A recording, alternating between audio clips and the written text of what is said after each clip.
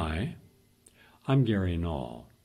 I'd like to welcome you to the Progressive Commentary Hour. Our theme today, our immune system, how to keep it strong. And one part of that, just one part, we're not talking about, healthy plant-based diet, we're not talking about supplementation, exercise. We're talking about stress and distress. We're talking about living in harmony versus disharmony. We're talking about transforming our crisis into something that allows us to understand how, to what degree, we have held on to our traumas and all of our pain and angst, and how to surrender that so we can go forward in life into happiness and health that we deserve and recover our immune system. The person who is going to take us on this journey is Dr. Peter Resnick. Dr. Resnick is an outstanding person when it comes to understanding the human condition. He has a PhD in the field, master's degree in the field, and he's very Eastern in his philosophies. Hopefully he'll be talking about Buddha and some of the insights of other concepts concerning how we get ourselves out of balance and how we can get ourselves back into balance and good harmony. Nice to have you with us today, Peter. Thank you for inviting me. Dr. Peter Resnick will be discussing ways we can understand how to better cope with stress when it comes our way, because we're all going to be exposed to stress, both chronic and acute. But we don't want to be distressed. Years ago, at the beginning of my career on radio, I had the privilege of interviewing the father of stress therapy, Hans Selye. And he said there's two types of stress. There's those that we enjoy, like going to a concert, going on a vacation, meeting someone that we're interested in a relationship with. All these create a certain excitement. But then there's the distress that we get when things are out of our control, where we've been victimized or feel victimized, where our perception is we're helpless, hopeless, go into apathy, anger, depression, rage. All of that turns against us because then you turn on a 5-alarm fire across the whole biological spectrum. And that can also adversely affect the hormones in our body. It can adversely affect our heart, our brain. In fact, it's one of the key factors of how long we're going to live. Can you deal with stress? So welcome to the program, Peter. Well, whether you are healthy, perfectly healthy, or in not such a great health, whether you're vaccinated or not vaccinated, what we know is that for sure, and it's well documented, researched, that prolonged stress will lower your immune system and eventually ruin your health. Paracelsus, a Swiss physician of 16th century, who is also, by the way, known as the father of Western chemistry, said, a human being has two workshops, one, the body, the other, imagination. If we follow this formula, if we follow understanding of a person who lived, 500 years ago, I think we'll do very well. And in fact, Gary Null and I pretty much addressed the issue that Paracelsus brought up some 20 years ago. I know Gary Null wrote a book, Food, Mood, Body Connection. Somewhere I think it's the year 2000 or 2001. And in it, Gary Null is talking about what we eat, the environment in which we live, nutrients that we may be missing in our body affect our whole being, including our brain. That is, affects our body. And the body then will produce different imbalances that psychiatrists now gave nice labels as psychiatric disorders, whether it's anxiety disorder, depressive disorder, mood disorders, and so on. So, which means if the hardware, the body, is not in the right place, is not taken care of, the software will not function well. Around the same time, I came up with the tools to address the software. that is the mind, coming to the same issue from the other side. And that is that the condition of our mind, what we think about, or what Paracelsus called imagination. And imagination is really how we think. We think only in images. People think that they think, but how do we think? I say a cow, you have an image. In order to understand what I'm saying, you have to have in a split moment image in your mind. And you don't see a train, you see a cow. Whatever comes to your imagination will have an impact on your body, and most of the time it has an emotional impact, which means if I say mother, you don't see M-O-T-H-E-R, you have an image. And if you have a wonderful relationship with your mother, maybe some images will come to your mind that will stimulate your immune system by triggering production of interleukin, the hormone that may stimulate your immune system.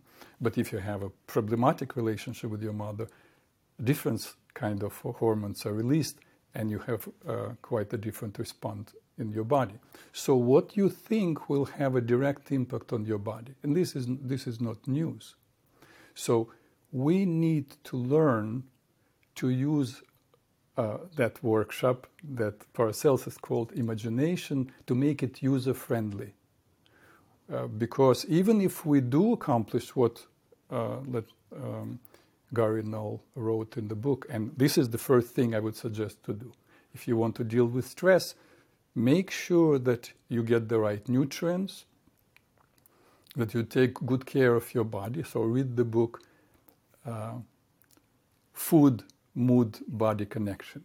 But what I'm saying is, even if you took very good care of your body, you still have the capacity to ruin the healthy function of the organism by misusing the mind, or using the mind or your imagination as not user-friendly. How? I determined that we have three major challenges, call them attitudinal challenges or cognitive errors, that make us particularly vulnerable to distress. I liked what Gary said, distress rather than stress. By the way, stress itself is not bad. Even though I created this program, as I said, 22 years ago, called Staying Healthy in a Stressful World, which I like and is kind of popular, thank God, and even now. One thing I don't like about the title is in a stressful world, even though for the purpose of selling it, I called it Stressful World. But the truth is, the world is not stressful. You may say, what? The world is not stressful? Of course the world is not stressful. Think about it. If you watch news now and you hear 1,000 or 100,000 American people were victims of a hurricane and 100,000 people are homeless, what do people, first they imagine people being homeless, imagine this hurricane, and American people go, oh, they feel compassion. But how do people who yell, death to America, how do they feel? So, is the world stressful? No, the world is. Events happened. And then how we interpret the events makes us feel miserable, makes us feel stressed, make us release these stress hormones, or enjoy and relax, and in fact trigger production of hormones that stimulate our immune system. It is, and I'm not saying anything original, 2,500 years ago, Greek philosopher Epictetus said, it's not the things that or events that affect us, but the attitude that we take toward them. So it is our attitude, and that's the main way, I believe, to diminish distress. Stress, again, is normal. In fact, literally, stress comes from Latin distringere, which means to stretch out. So when we're exposed to stress, that is natural resistance in life, we were exposed to cold weather, we stretched out and we created clothing. We were exposed to cold, but we built houses. We were exposed to stress on our feet because we had to move long distances. We invented different forms of transportation. So we stretched. So the stress is not bad. But this distress, this means against. Our resistance to natural resistance to life creates tension in our body, triggers production, overproduction of norepinephrine in the brain that stimulates our heart, lungs, and muscles, and produces what is called flight-to-fight response. And the rest you know from books, I'm sure. And there were so many lectures that tell you that stress, how stress affects your body. That's not. The understanding of what's happening is not lacking. What is lacking is understanding how not to create that stress. And as I said, over the years I found that 3 major sources of distress in our life. And first I will list them, and then we'll talk about how to not get ourselves in a stressful or distressful environment. The first is judgment. The second, expectations. And the third, doubt. So let's look at judgment. Whether we judge ourselves or others, it doesn't matter. We pay the price. Because the child of judgment most of the time is anger. And what is anger? It's a response to danger. That's the fight response, right? The digestion slows down, heart rate increases. And it's an ancient mechanism we all use. Let's say we're in a near collision situation. And how many times do we get in near collision situation a day? Usually none, or maybe one time. And so all these chemical changes happen in our body, and we avoid it. But it's only one time in a while that something like this happens. But when we are stressed in response to someone saying something, or things not going the right way as we believe it they're supposed to, that can happen hour after hour. It can happen 100 times a day. In fact, we talk to ourselves all the time. And each time we pass a judgment that things are the wrong way, and we get angry, we produce this stress response. So how can we look at things which are happening in the world now and not judge? There is a difference between an observation and judgment. This is, I think, is very important to practice. So if anybody wants now practical tools for distressing, take 3 weeks and begin to observe things happening. The world is not the way we want it to be. The world is. People are. Why should somebody, let's say, not be nasty? This person was that way before you, this person is this way with you, this person will be this way after you. It has nothing to do with you. And yet if you go, how dare he, this self-righteous indignation. Okay, you want to change the world? You cannot change the world. You will change yourself by destroying yourself. I'm not saying that you have to accept everything, which means if things happen that you do not like, and you observe it, this is not acceptable for me. But while you're accepting that this is natural for these things to happen, why? Because that's how the world is. The world is not according to Peter or somebody else. So once you make an observation, you can make a decision. Do you want to be a part of it or not? Or perhaps you want to invest your energy to make positive changes. If you don't waste your energy on judgment. Because once you judge, all your energy is in this anger, and the anger depletes you. So, but let me give you a little help. What if you already caught yourself in the process of judgment? What if you already went out of shape? Number one, first you have to say, oops, reminding yourself, which means you were judging. Oops, it's enough. You don't need to go into the whole thing. Here I go judging again, because now you're judging yourself for judging and you're stressing out. So, oops.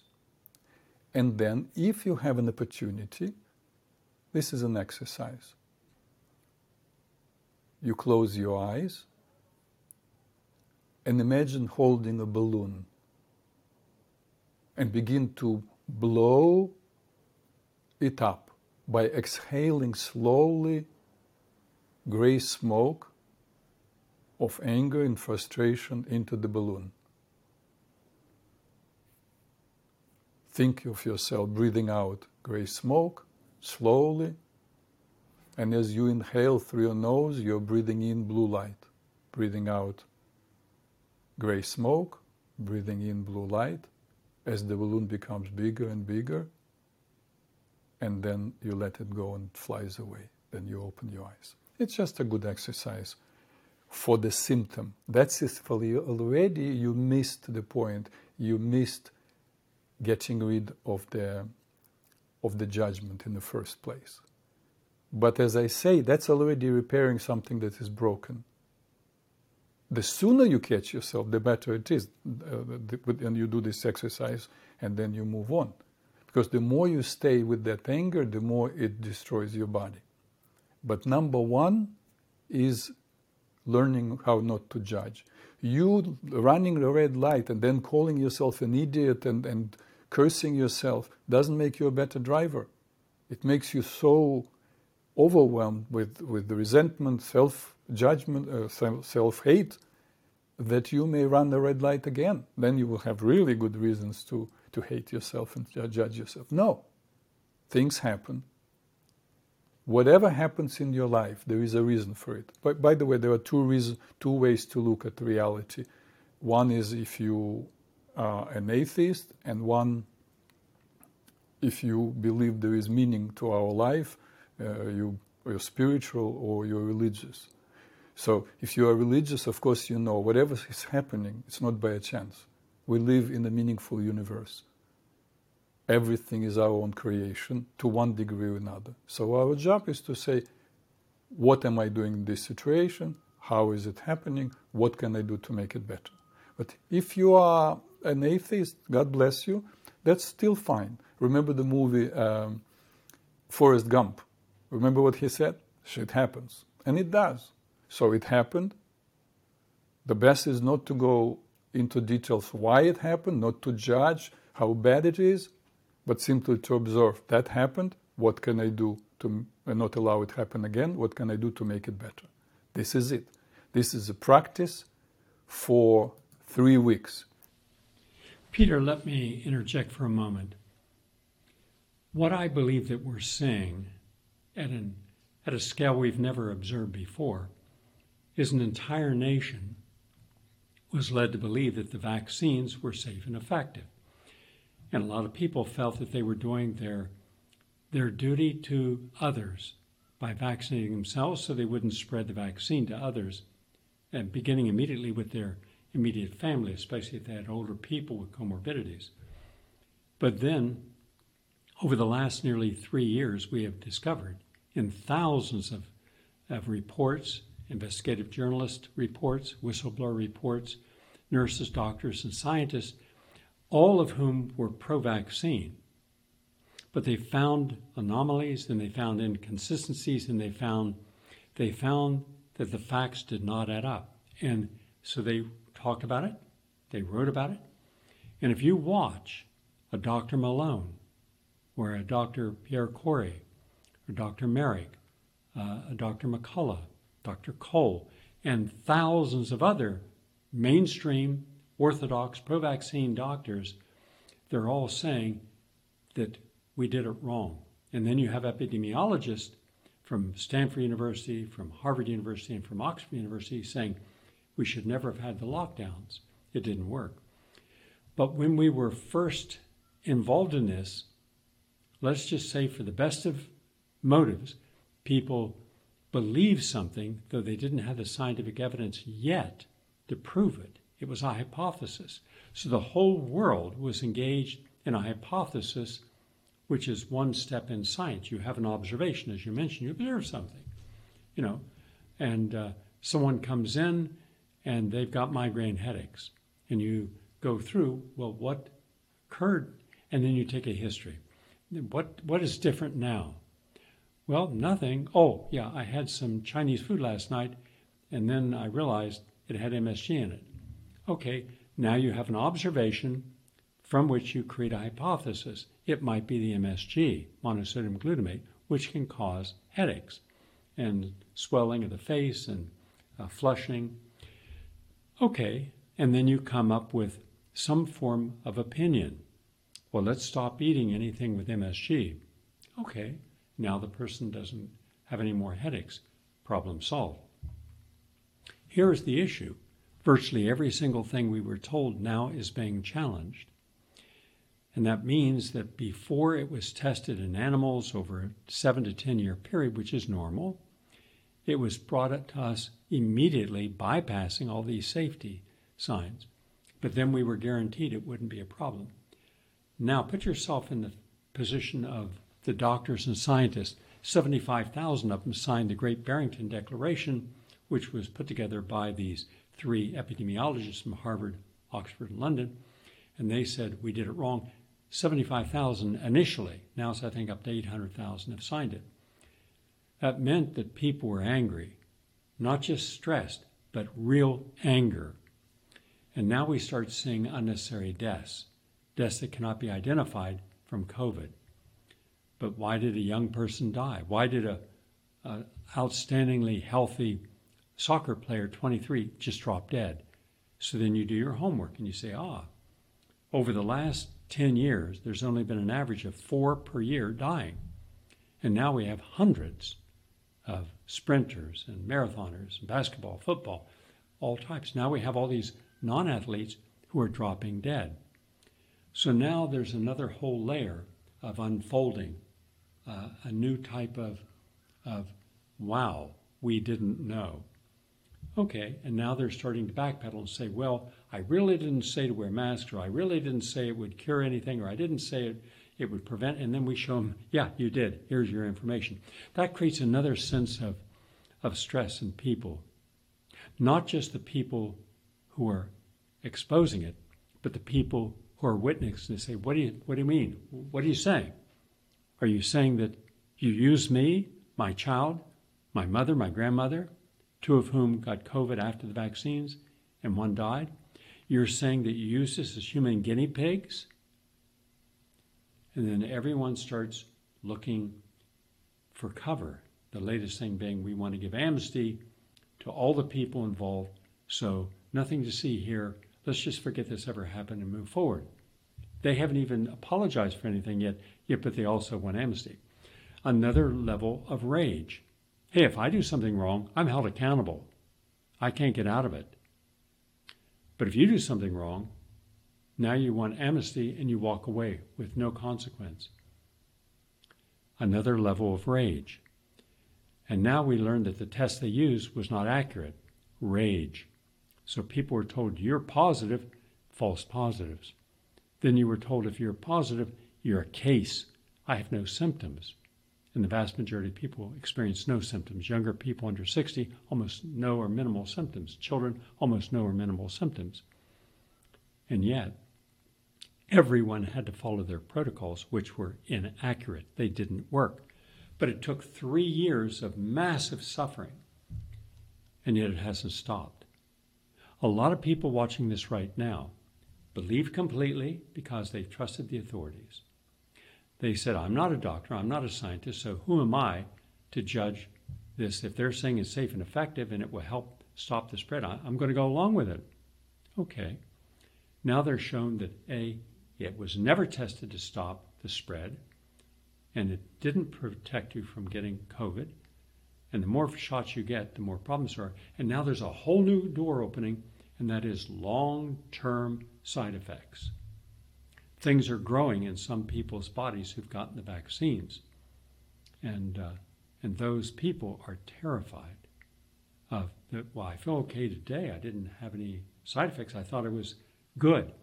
No, you could be having side effects a year, 2 years, 3 years, 4 years from now, delayed effects, where it takes time for those self-organizing lipid materials in your body from the vaccine to create long,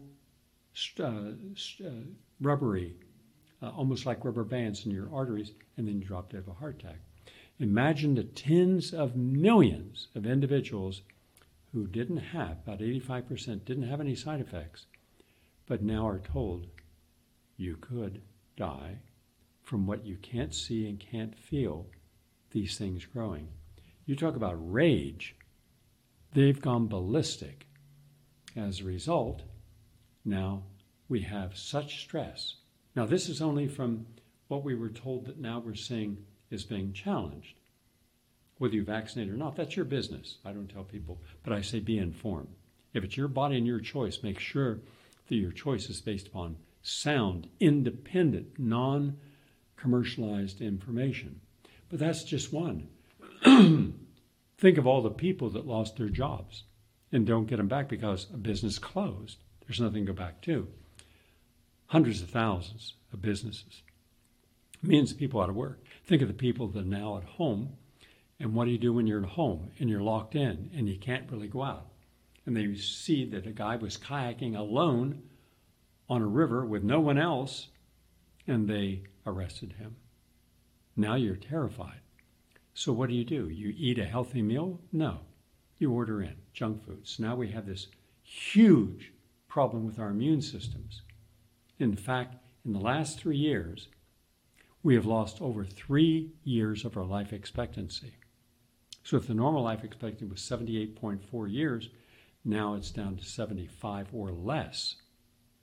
Now start adding in the comorbidities, obesity, diabetes, heart disease, high blood pressure, even dementia, and long COVID. Sudden death, adult syndrome, yes. New phenomenon. And now we're seeing dementia in people 30 and 40 because of long COVID. So I give you this as a longer, let's say a longer venue, so you can see all the reasons that we have tens of millions of Americans who are dealing with a toxic stress, a distress that is 24/7. If you don't know that something's going to happen in your body, but you've been told it could, you don't sleep well. That's your immune system is going to be adversely affected. You're not a happy camper. And yet, what do you do with this inner rage? So let's deal with all those people for whatever part of that story could impact a person. The outcome can still be the same. The stress itself could precipitate a heart attack. Your thoughts, please. Yeah. That's my big concern is that particular people who were vaccinated and their immune system already may be compromised, that they will experience most of stress because precisely what you said, the rage, how could they do this to us? Why wouldn't they? How could they do it? Because many of them, I personally believe, are criminals. They did it because they knew exactly what they were doing. We're not going now into the details about who did it, who made money on it. That doesn't matter. It happened. Some people believed their story, got vaccinated, some didn't.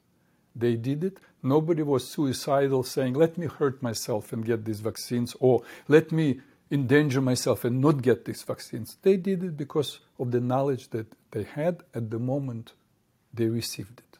This is it. They did the best they could. Now, the best they can do for themselves is to accept it is what it is. This is the reality. Yes, it doesn't mean to say, oh yeah, now we'll forgive everybody and start all over. No. There are people who are responsible, and we need to look who did what, and they need to to go to jail. My hope is that they will. At the same time, we have to accept reality as is. That's what happened. We all made mistakes from childhood. We cannot persecute ourselves.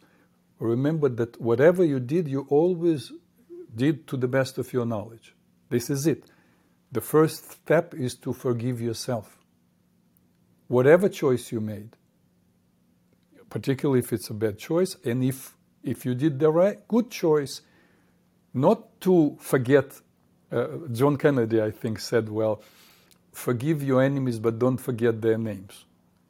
Yes, you move on. You stop focusing on your negative feelings, building them up against those people who I believe are criminals, but you don't forget their names. They have to, my hope is they will go to jail.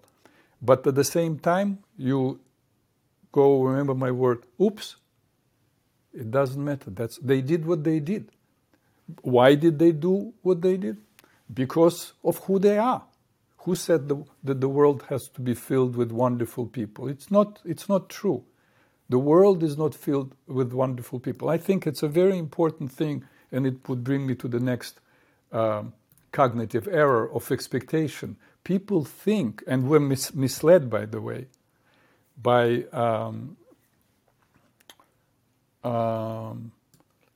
philosophers of 18th century, Jean-Jacques Rousseau, that the world is good, human beings are good. It's just society screws up the environment and makes a person a victim, and therefore we need to improve society. And that's where communism, socialism came as an idea, and the idea of equality. But what the Bible, for example, teaches, in most spiritual traditions, teach us that the world is not good. People are not good. That's why, for example, in Western tradition, we receive 10 commandments. That presupposes, if they shall not murder, it means we have the impulse to murder. They shall not steal, we have the impulse to steal. So we all have these impulses. And people invent this idea, how dare some country, how could they do this, that they make money on people's life, on killing people? Yes, that's a normal piece of life. Welcome to the real world. You are in the real world. It doesn't mean that you accept it and go with it. We have, fortunately, I speak here some senators speaking about investigating these criminals. That's wonderful. But to keep this righteous indignation in yourself, to keep building up, look, we got them.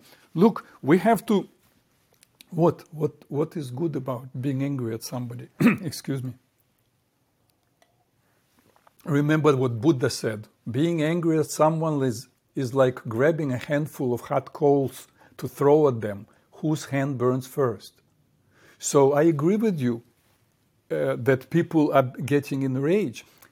I work on myself whenever I have a negative feeling toward and I read all the material, I listen to your show, Gary, I listen to Dr. Peter Breggin, I listen to Dr. McCullough, and the moment I listen to it to get information, just to be educated, to make the right choices. But in the moment I have negative feelings, I go, oops, because it's a waste of energy. That's the condition of the world. We need to start all by learning not to judge and accepting the world is imperfect. That's my number one encouragement for people. Accept the world. It's not perfect. Accept meaning acknowledge that it is what it is, and then you connect upon it. But what happens when we do not accept, when we resent that it is what it is, all our energy goes on this resentment. We don't even have energy to digest food well and to come up with original ideas. This is, by the way, also scientific data. When we are distressed about something we don't like, what do we want? We want a different outcome, yes? We want to be creative. We have in the brain a segment in hypothalamus called locus coeruleus. which, interesting, glows with blue color. When locus coeruleus is activated, we are creative. But when we're stressed, norepinephrine is released in the brain, and norepinephrine shuts down the function of locus coeruleus, which means you cannot be creative and stressed, creative and angry. So the thing that makes you angry is the thing that you want to change, you cannot change because you cannot be creative. So what's good about being this righteous, being angry? Okay, you are right. These people are criminals. The question is, what did you use? How did you use your mind that you listen to this kind of people, not this kind of, without judging yourself? But this is, you read this literature, you read New York Times. Okay, you read New York Times, and then you put CNN on. This is your information. Okay, now make up your mind. Change the sources, listen to and read different kind of information. You made the decision, this is it. You let go of anger. That's Gary, my answer to this. A lot of people, so many people now, and for years to come, will get angry, and they already hurt one time, and now they will be hurting themselves again by their anger. Our discussion is about building the immune system, no matter what the cause of it being depleted. And stress is one very important issue. I noticed something, Peter, about 20 years ago. That's when I did a documentary on de-stress naturally. And what I found is that I went to one of the largest yoga studios in New York City, down in the 20s, in an old building, and it was packed. And there were multiple giant rooms. It looked like a warehouse they had converted and put in the nice polished wood floors. And as I'm sitting there watching, it was very serene. It was just beautiful. I mean, the bodies, the motion, the ease of their movement, the guidance from the yoga instructors who were very good. It was just a beautiful experience. And I asked, how often do these people come? And she said, sometimes 3, 4, 5 times a week. We're open from early morning till late at night, 7 days a week. Wow. That's like 20,000 customers a week. Yeah. And this is just in one part of Manhattan. So I decided to do something. I got my cinematographer downstairs, and Roland, who's filming this now, I'm not sure if that was you or another person. And what we did, we set it up right outside the door. So the moment the class was over and all these people flooded out, suddenly they were lighting up the cigarettes, they were on the cell phone, they were yelling at someone. It's as if they had not learned how to deal with stress. They did not learn how, if you're in the wrong place at the wrong time, if you don't have the right ideas and you don't have the right support system, if you're not the right person, nothing's going to change. But every day that they would go in there and do their yoga, in that hour that they were doing the yoga, they were finding an oasis of bliss. But they weren't changing, coming right back out into the bedlam that they were facing at work every day. It was like they were very stressed. But this is their opiate. Then I started looking at people meditating, and I did the same thing. Once in the class meditating, everybody was very serene.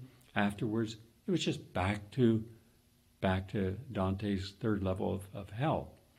And I'm thinking, wow, why not use the time you're spending to understand how not to be stressed in a stressed environment, how not to become toxic in your emotions in a toxic environment, how not to keep doing something that clearly isn't harmonizing with your higher spiritual self, and then hoping that for that one day, for 5 days a week, you'd go off and get that, meditation or that yoga, that somehow now you're dealing with it.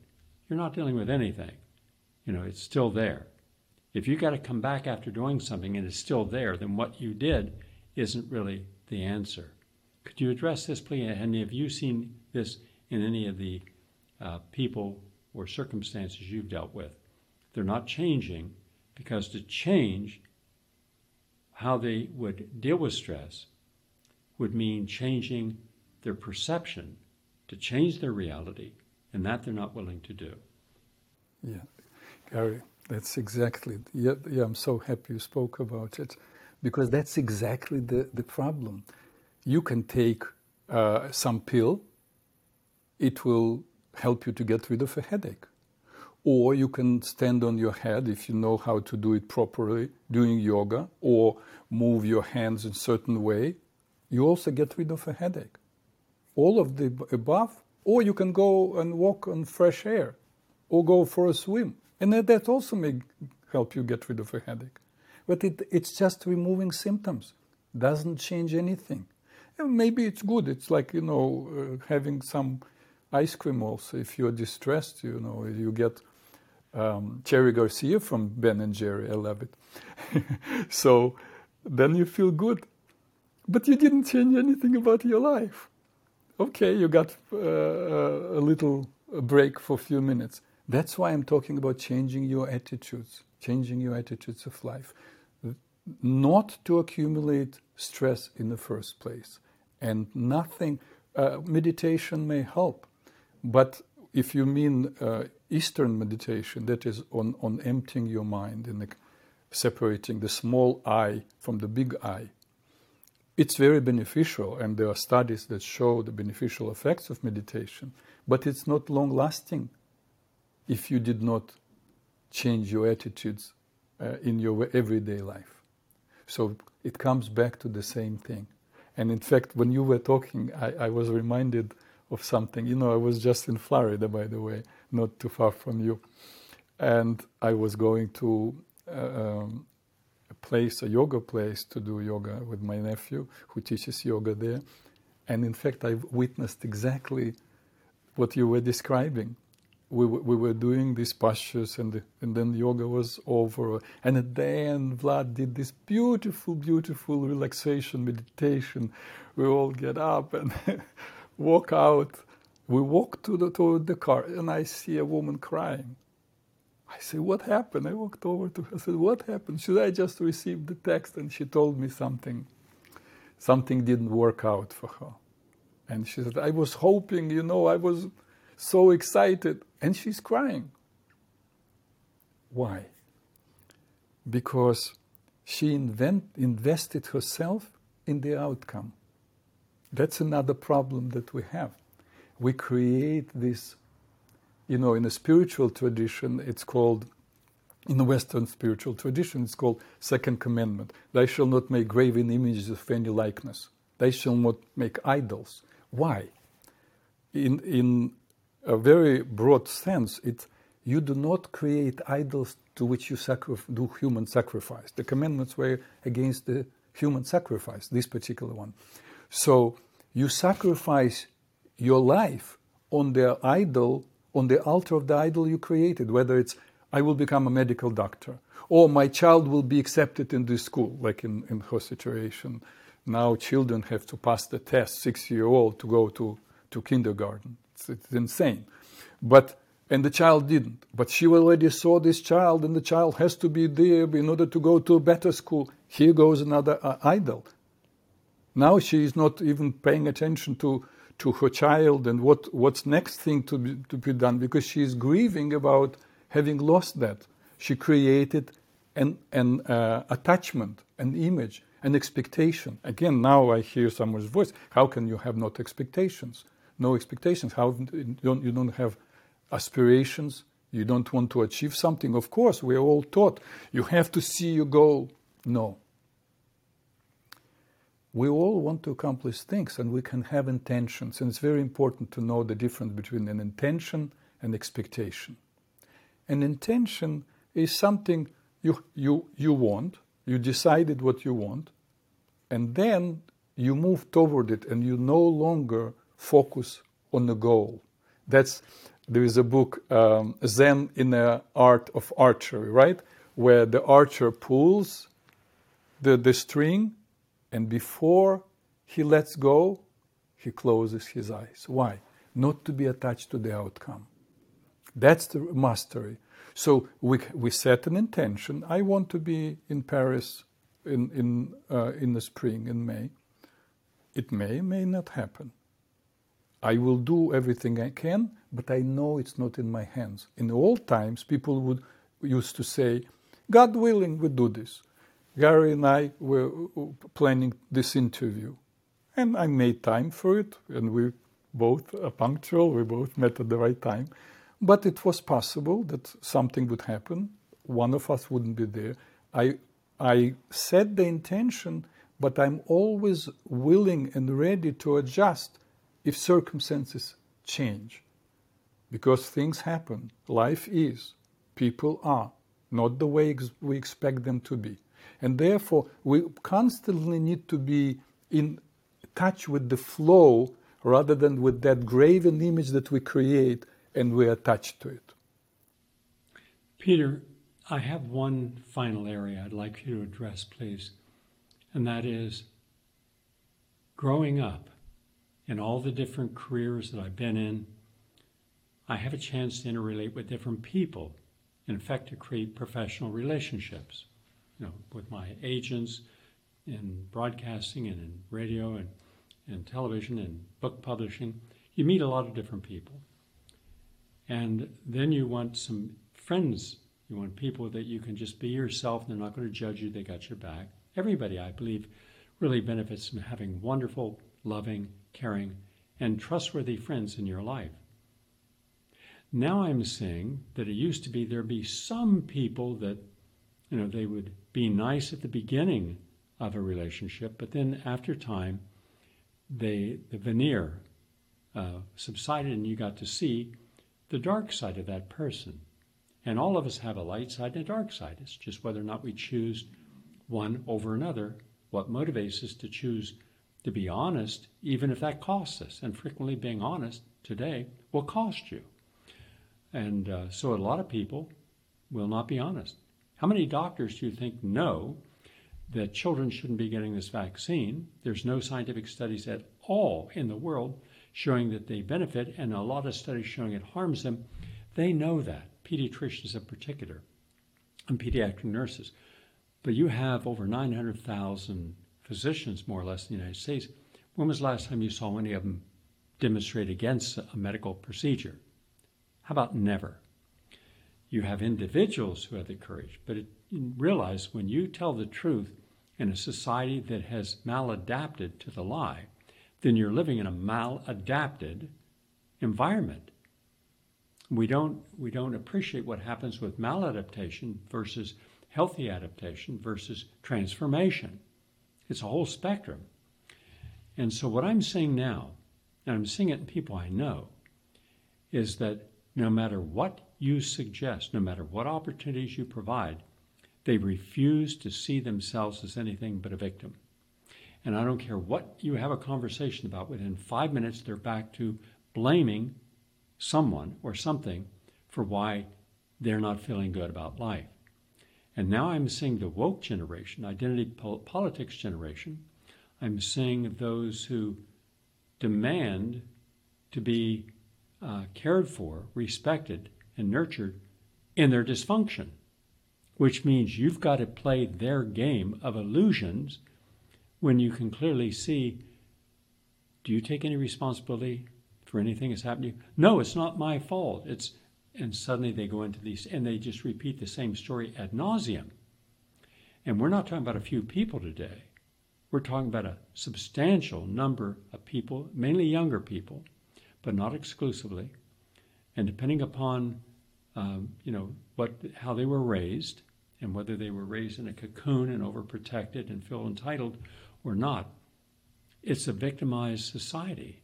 They actually seek the people who will acknowledge and share the victimization. They're going to be stressed nonstop. They're not going to be making healthy choices because they're already saying, when you open the door, my dark side is entering. Oh, I have a light side, but I'm not willing to share it.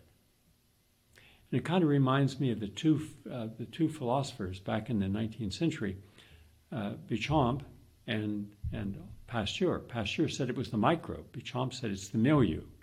It's the medium. It's everything else in this epigenetic world we live in that contributes. Don't look for just one microbe as the cause of all these conditions. And he was correct, and Pasteur was only partially correct.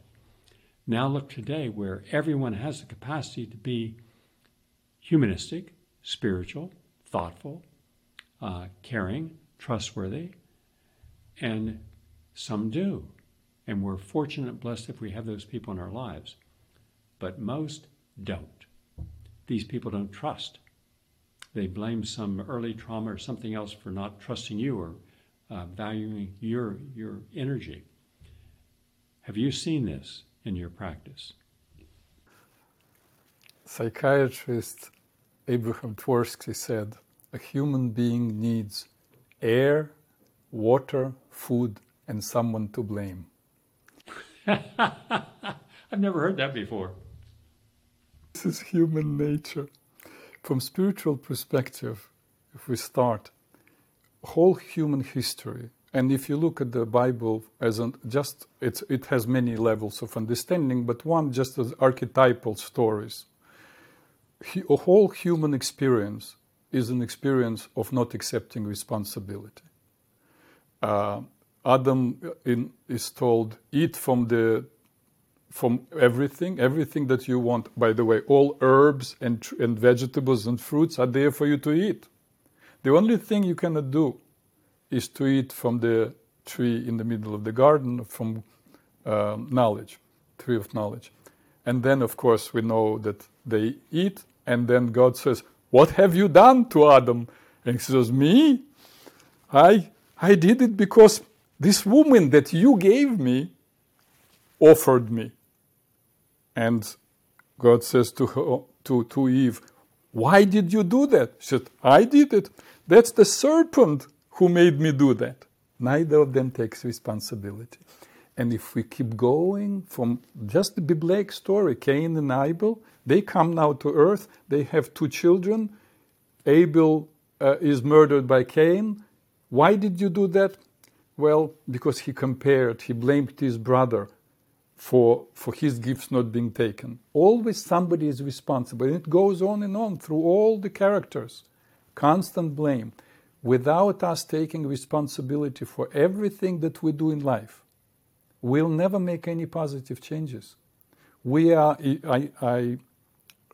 again, those people who don't believe in the Bible, they can choose to look at it as just teaching tales.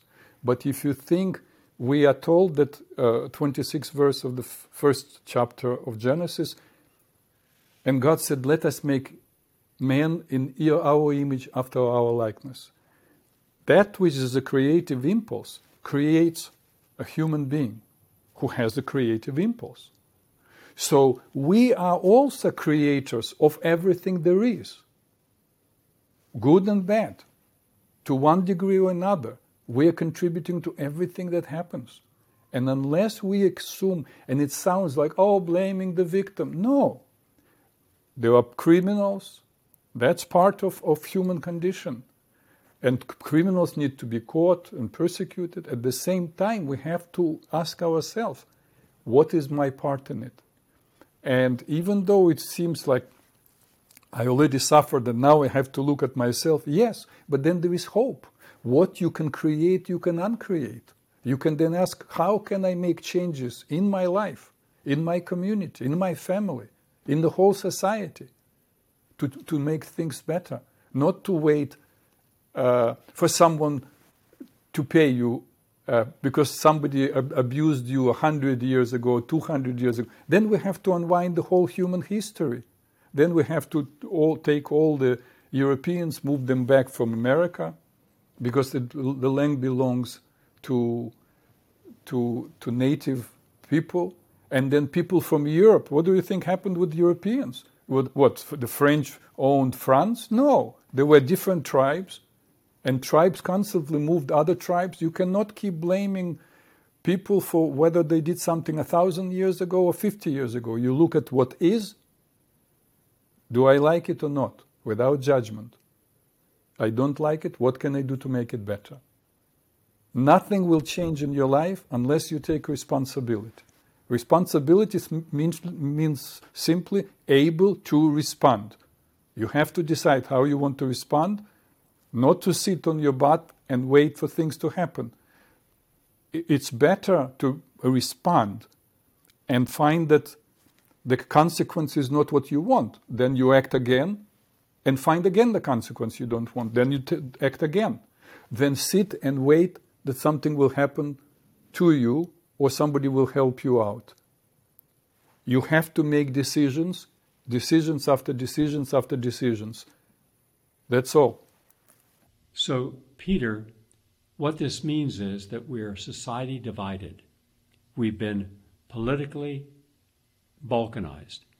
We have groups pitted against each other. Did you get vaccinated? No, then you're the enemy.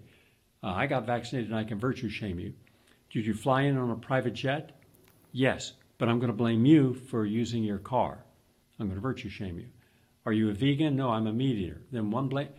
We have 1,000 ways that we've separated ourselves.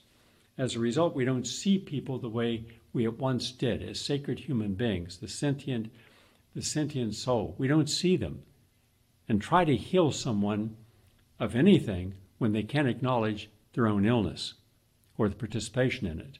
So we're seeing a worldwide calamity when it comes to immune depression from all these different angst and existential threats, and we see very little effort to try to heal that part of the human condition so that people can live a happy, longer, and healthier life.